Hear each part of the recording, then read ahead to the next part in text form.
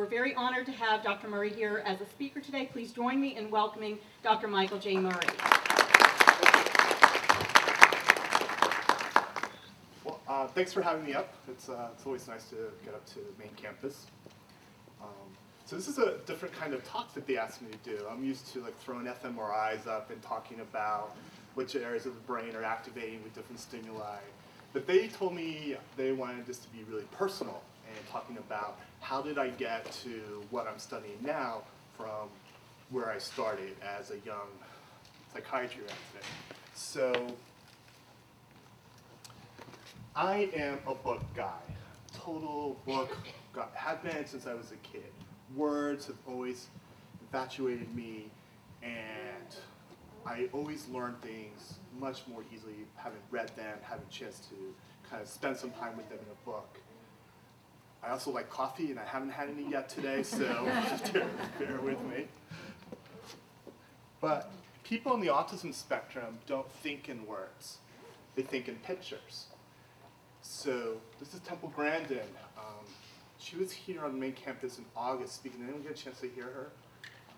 She's amazing. What a great speaker. Her books are beautifully written, so you would never know that language and words are something that's difficult or foreign to her. And she really speaks quite eloquently about how she thinks in pictures and how she accesses images as a way of conveying ideas. So I'm going to try something different for me. I'm going to try and use pictures to tell a story. If anyone has ever seen one of my talks before, I always get blasted because there's words all over my slides, but really hardly any words today. So I did my child psychiatry fellowship between 1994 and 1996. And at that time, the incidence of the entire autism spectrum was 1 in 10,000 children. And when a child showed up in clinic who was on the spectrum, all the residents were paged because you don't know if you're going to see this again. So it was a big deal. And unfortunately, when we did diagnose autism, the news wasn't good. Told people that the prognosis is dire. You really need to grieve your loss and get ready to put your child in residential placement. That was the message we gave 15 years ago. It's a different story today.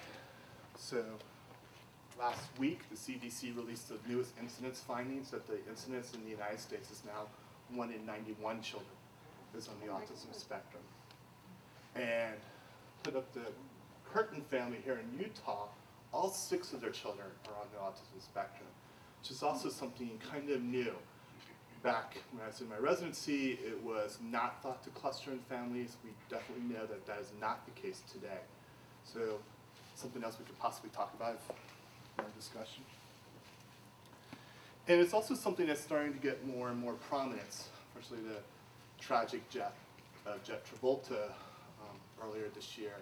Kind of just raises the need that, although we've come a long way, there's still a long way to go. And in 1997, it came home to us. This is my son, Brennan. He was born in 1996, and shortly after his first birthday, my wife and I started to get worried about him because some of the things that we found really kind of cute and amusing about him as an infant, as really liking to look at books for long periods of time, suddenly started to become worrisome when we realized the books had to be in certain orders. And it really wasn't the pages he was looking at, but really the shapes of the books, because they had different varied sizes, different textures, and that is what he was paying attention to. He also was not talking. He had a few words, but then he lost them. And really was just not seeming to socially engage with either myself or my wife or any of our relatives. So in 1997, shortly after he turned 18 months, he was diagnosed. And for 1997, that was remarkably early to get a diagnosis. And our lives changed after that day. Kind of were lost as to what to do for him. My training really did not prepare me well. Obviously, we weren't ready to ship him off to a residential facility, but what do we do for him? Like I said, I'm a book guy, and this is one of the books that really made a difference. It's called Let Me Hear Your Voice by Catherine Maurice. And in it, she describes the intensive therapies that they did to try and maximize the functioning of their daughter who had autism. So armed with that information, we started our home program. And 40 hours a week, 6 days a week, Brennan, we met with some of the hardest working people I've ever come across in my life. And our family owes so much to them. This is Michelle working with Brennan there, working on what's called PECS, which is Picture Exchange Communication System. It's a way of trying to have him be able to communicate with us. So he made some progress with that, but made a lot of progress in other areas. And then the Vista School opened. And we were really lucky to get Brennan in there when he was 5 years of age, and he's been there ever since. And this is the Vista School today. When Brennan first went to the Vista School, it was in a very small house in downtown Hershey.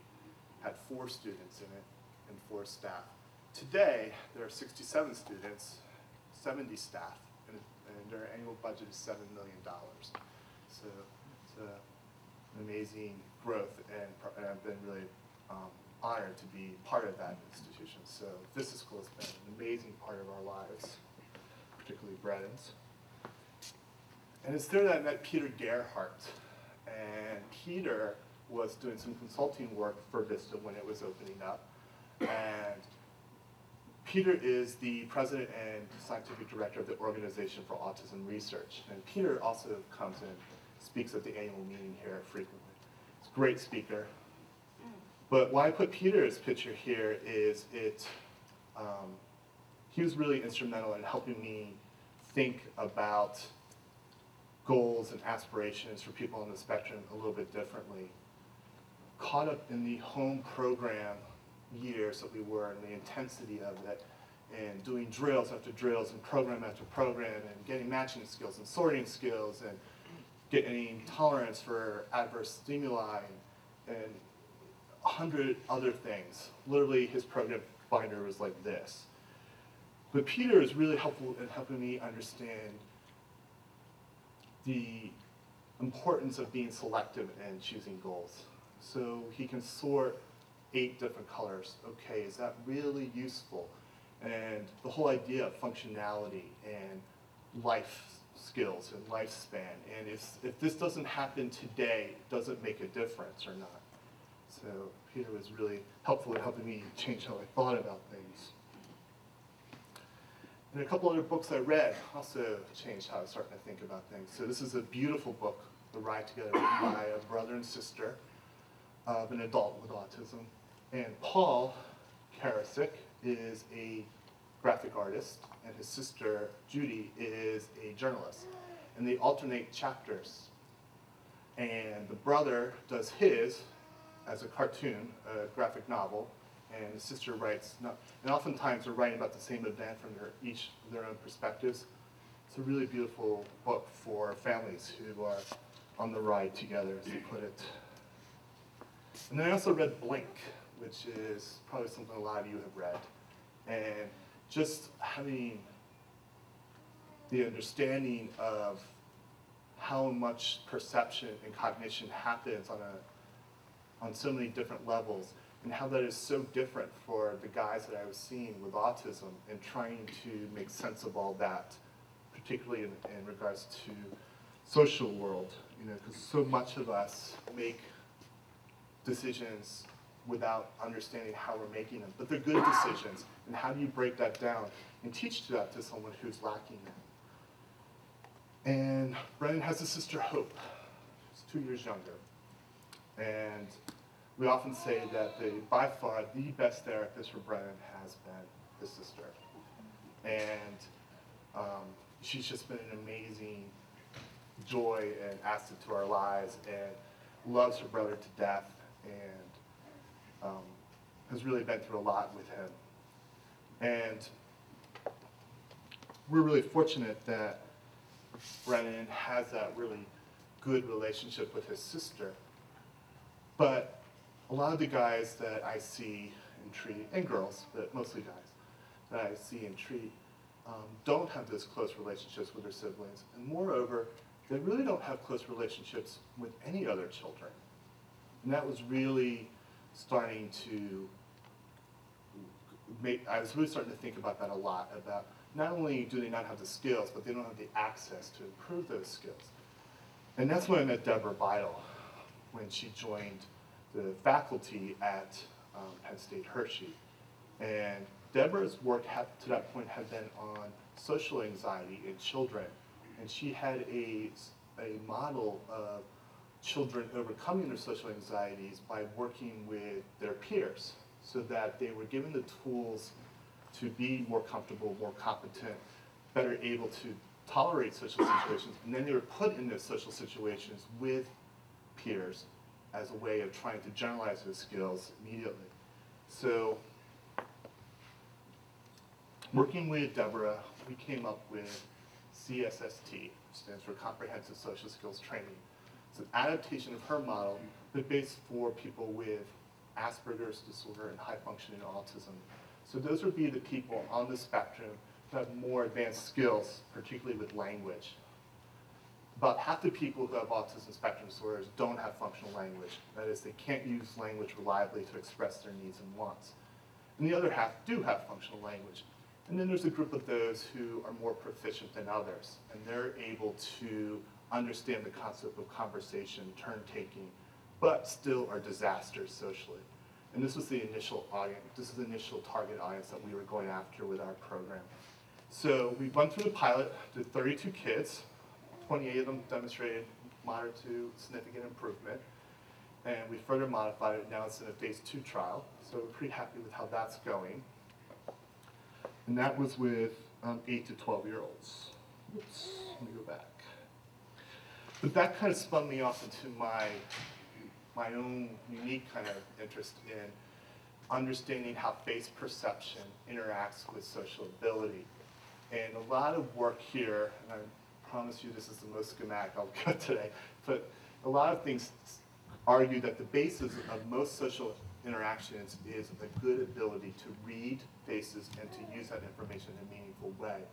But if you look all the way over here when it says other factors of influence, that's what I'm interested in, is in can we create experiences that will drive the process backwards, meaning allowing more social comfort, lessening social anxiety, so that what was thought to be a one-way street now can become a two-way street, and that the social skill and proficiency allows for people to become better at reading faces, and then it kind of loops back and has more social efficacy and more pay.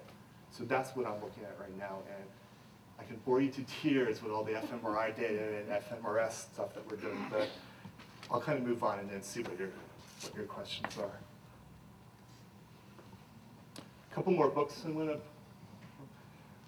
Unstranged Minds is really a beautiful book by Roy Grinker. Really, really, really funny story. Last year I was asked to speak at the ORA conference. Peter's group, he asked me to come down and speak.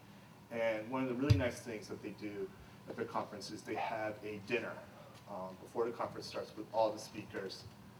Really very nice evening. And I was sitting at a table.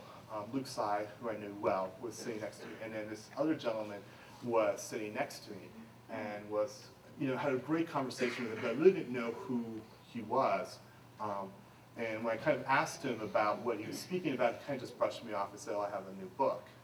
And it's when I went up to the hotel room that night to read, and I was reading his book. I felt pretty silly. Particularly when I realized what I had said about certain questions they asked me, but oh well. So know who you're reading at the time.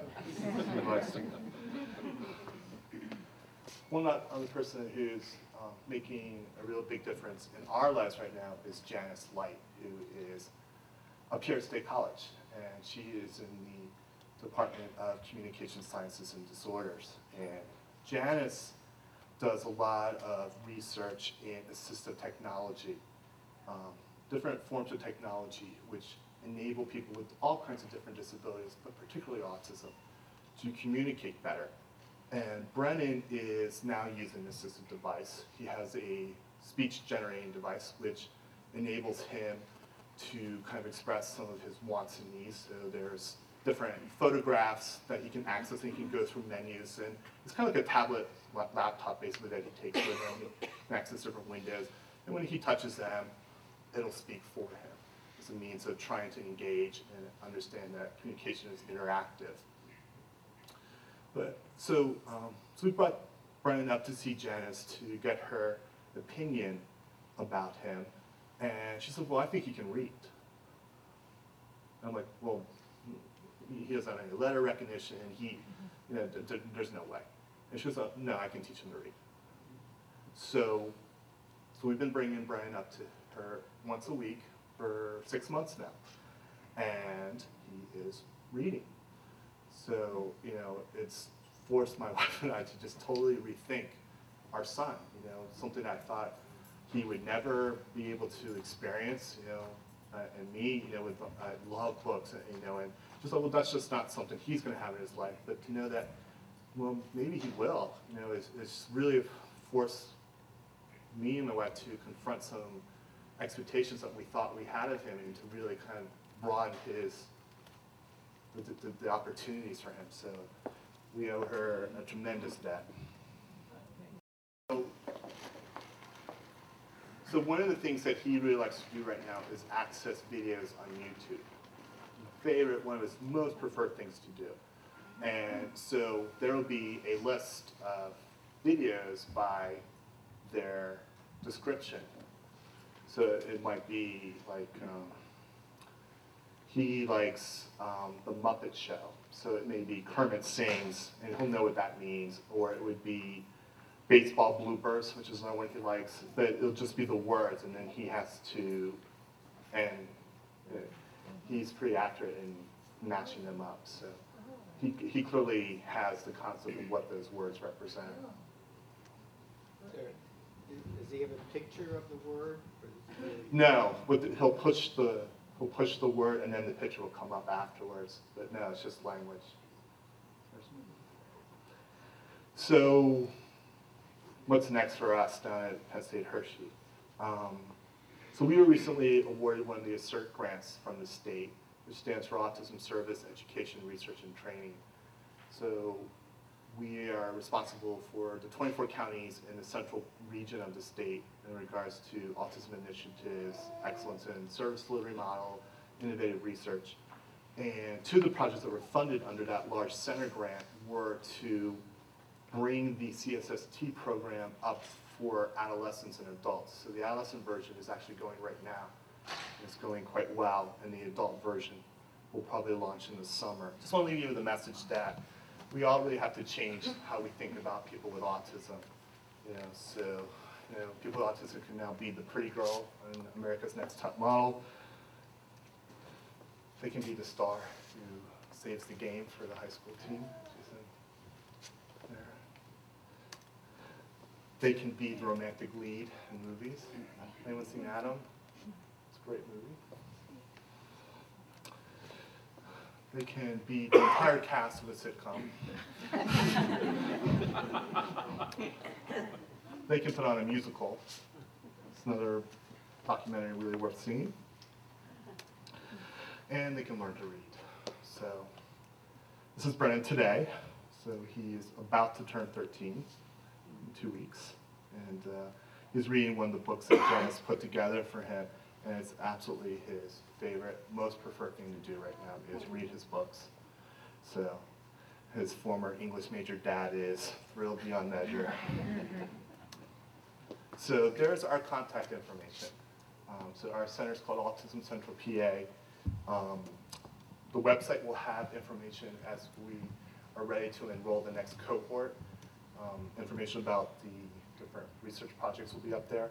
What differentiates autism from maybe other forms of developmental delay is really the social piece, the difficulty interacting with other people socially, the difficulty understanding social cues, understanding how to perceive faces, how to take in that information and make meaningful decisions about it.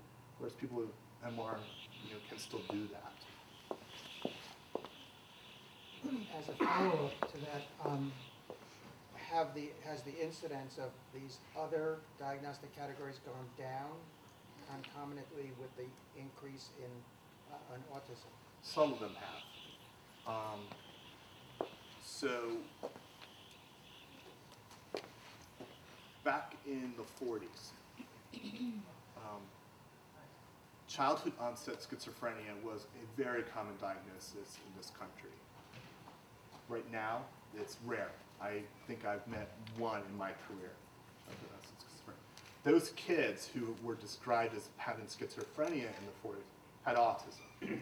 And now that we have a better way of describing it, understanding it, those diagnoses have definitely shifted to the autism column. But other things have not gone down. So, for instance, other forms of mental retardation or other specific developmental delay syndromes are the usual incident rates that they have been before. What's going away is these undifferentiated diagnoses. So the kind of global delay, non-differentiated, the mental retardation, non-differentiated, those diagnoses are going away, which is good because they should go away. We should have a better understanding of what people are struggling with and how to match the different therapies with different things that they might have needs in. Michael, could you say a quick word to the group about what autism spectrum means? Sure. So autism spectrum refers to a cluster of diagnoses. So there's 5 of them right now. Would be autism, pervasive developmental delay, Asperger disorder, and then there's 2 really rare ones, something called childhood disintegrative disorder and Rett syndrome. So those 2, the last 2 I just talked about, extremely rare, a handful of cases in the country. But the other 3 are very common. And you can really think of them as being on a continuum. With the people most widely affected, they'll have communication needs, social needs, emotional needs, behavioral needs. They'll have trouble with sensory input. They may have difficulty with behavior. That classic collection of symptoms would be meaning what we call autism. So they would have the full diagnosis. And then people who are not quite as impaired but still have significant impairment would be people struggling for pervasive developmental disorder. Speak up. Do you see obsessive compulsive behaviors in this range? Is there Absolutely, absolutely. It's something we see really commonly, actually. What kind of makes it different, though, from people who have the classic OCD, obsessive compulsive disorder, is people who have OCD have some kind of obsessive thought, like something tragic is going to happen, or something will befall me, or someone I love, or some thought that is causing them anxiety. And then the compulsive behavior is a means of relieving that anxiety. So the hand washing helps them feel like I'm not going to get sick. Or the counting things means that the world's not going to end tomorrow. So the thought is closely tied with the behavior. With people on the spectrum who demonstrate the compulsive behaviors, the O part, the obsessive thinking, is not necessarily there. Or if they have obsessive thinking, it's not in regards to, if I don't do this, this will happen. It's more like, I need to do this because this is the way it should be. So that's the compulsive, or that's the obsessive? Right. So the obsession's the thought, the compulsion's what you do. Schools can be really resistant to doing social skills programming, but it's the perfect environment to do it because you have a captive audience, right? You have the kids there, you have multiple naturalistic environments to do it. You have art class, you have recess, you have in-between classes, and you have a typically developing peer group there that can serve as social coaches and models, which is shown in research study after research study to be the most effective in promoting social generalization. So, I don't know. I wish I could give you the magic answer that will have your school see the light, but email me, I can send you some of the research studies that have been shown to demonstrate the efficacy of social skills instruction in classroom and in school. Maybe that would be helpful for you. And we will have Dr. Murray's information on our website as well, which is rps.tsu.edu, so you can search our site for that. And there was a young lady back here. Your research, Mhm. did you focus on mostly mainstream, like the children in mainstream classrooms, or did you focus on children in their setting, like How's around our research individuals project work? with autism? The way our research project works is the kids come in for a group where a specific skill will be taught. And in that group will be multiple kids who have Asperger's or high functioning autism. They're all able to use language at a similar level. And there is 2 facilitators and the opportunity to practice skills. And that part takes place for about an hour and 15 minutes to an hour and a half, depending on how much we have to get covered.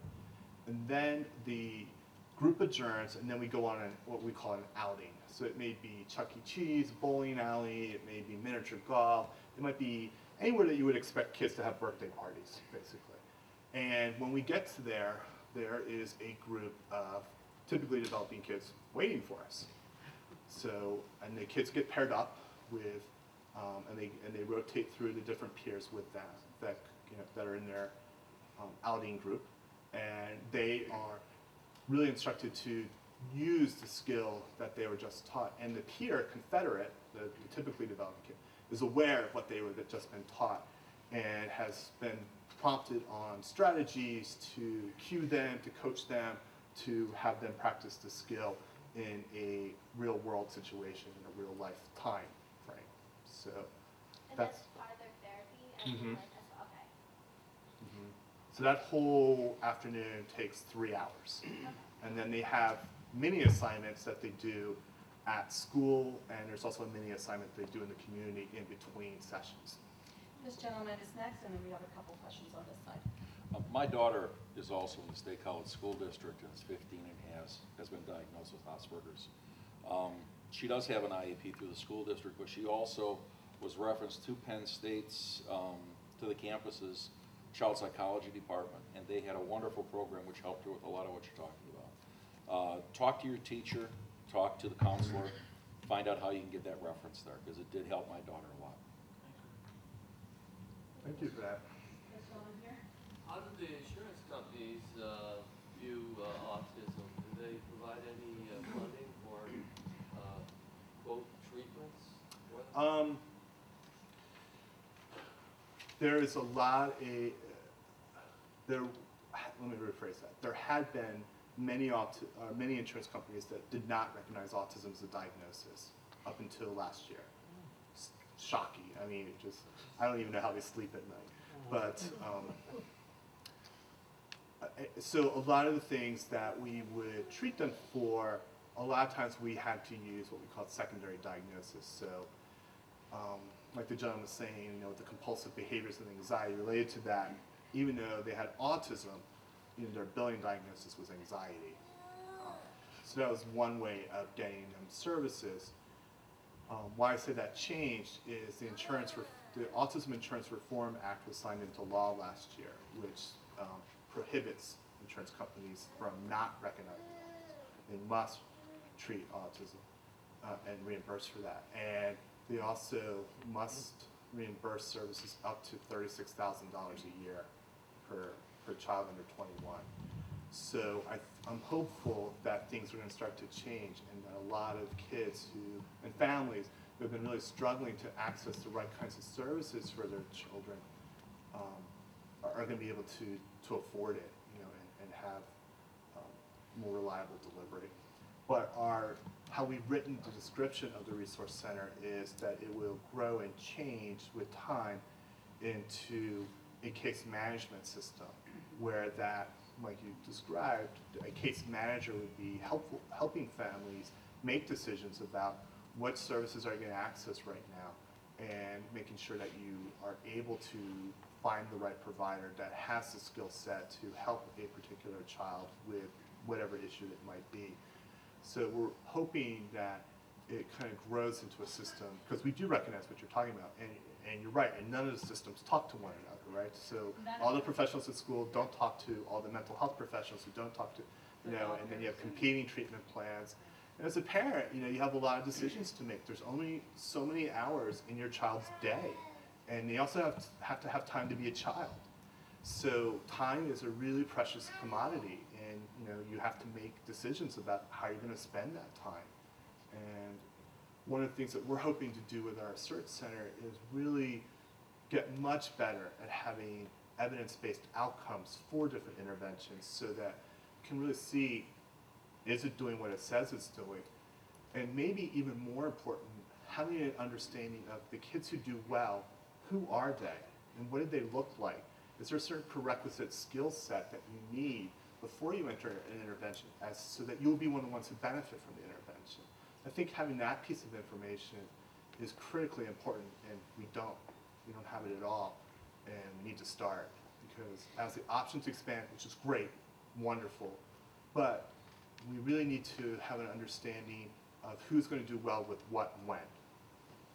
We have We right now are, we have an adult clinic down at Hershey, and it's tragic in a way of how many primary diagnoses we're making of people in their 20s, you know, and 30s that, you know, went through their whole life not quite knowing what was happening, or the people around them not knowing. So yes, the need for adult services is really being recognized finally, and starting to expand.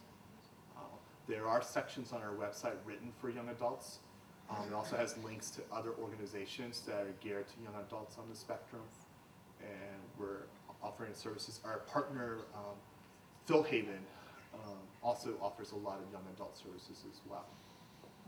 Mhm. The family that has, because I've a similar situation, that has, I don't have six, but many children. Mm-hmm. How do they coordinate and you're a parent, there's two people, one has to work. I mean, I realize both can't, because it's just not possible. Mm-hmm. How do they coordinate everything? How do they, I mean, is there, you have people in and out of the house, you have to go in and out of the house. You can't go out of the house because someone's coming into the house. However, Mm-hmm. I mean, it's just unbelievable. Right. How do people do that? I mean, how do they do that? So my wife is was, like you said, she's not working, but was a child psychiatric nurse. You know, and I was child psychiatric. So we were pretty connected, you know, and where we were. And it took all of us with all our skills and all our tools to get Brian what he needed. You know, and that's just being fairly sophisticated about the whole system. People who don't have that, I don't know how they do it. I'm just in amazement.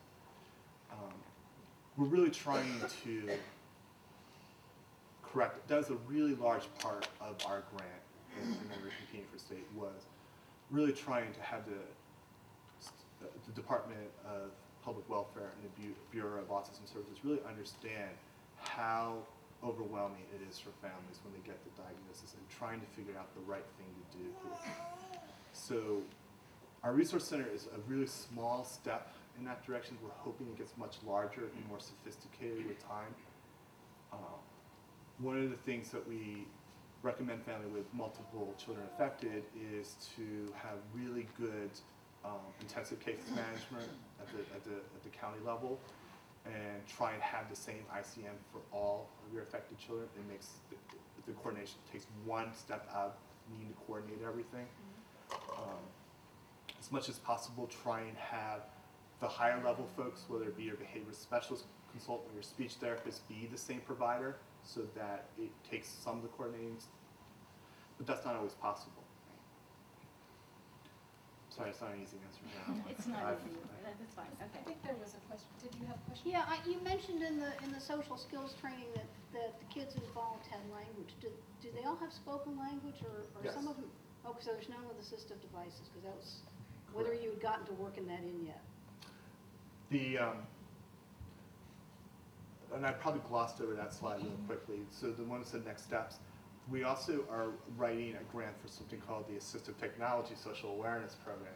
So really looking to, our goal is to have social skills interventions for people on the spectrum across the entire lifespan and across the entire spectrum, so that we will have meaningful social skills interventions for people who have no language, and moreover, that social skill intervention involves their typically developing peers. So they're not, I think that's the last barrier we really need to get through. We got our kids in schools, but they're still socially isolated. They're still not having contact with typically developing peers to any significant degree. And like we saw with Hope, like the research study is showing, study after study, they are the most effective in promoting social skills and social generalizations. We gotta be using them. And the kids that are in our research, the typically developing kids, love it. They feel so proud of themselves, and many of the kids and the participants are still talking to each other, 18 months later. What an amazing, unforeseen, but really happy outcome. We have a question over here. What are your thoughts about environmental factors causing The increase in the incidence?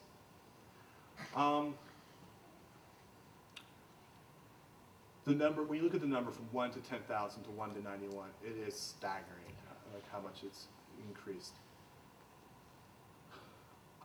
I think we're going to find out that there's something that is causing us to see it more beyond, we're more sophisticated diagnosticians, we have a broader understanding of the spectrum. I mean, those are major factors, but there's going to be something else. What that something else is, I don't know.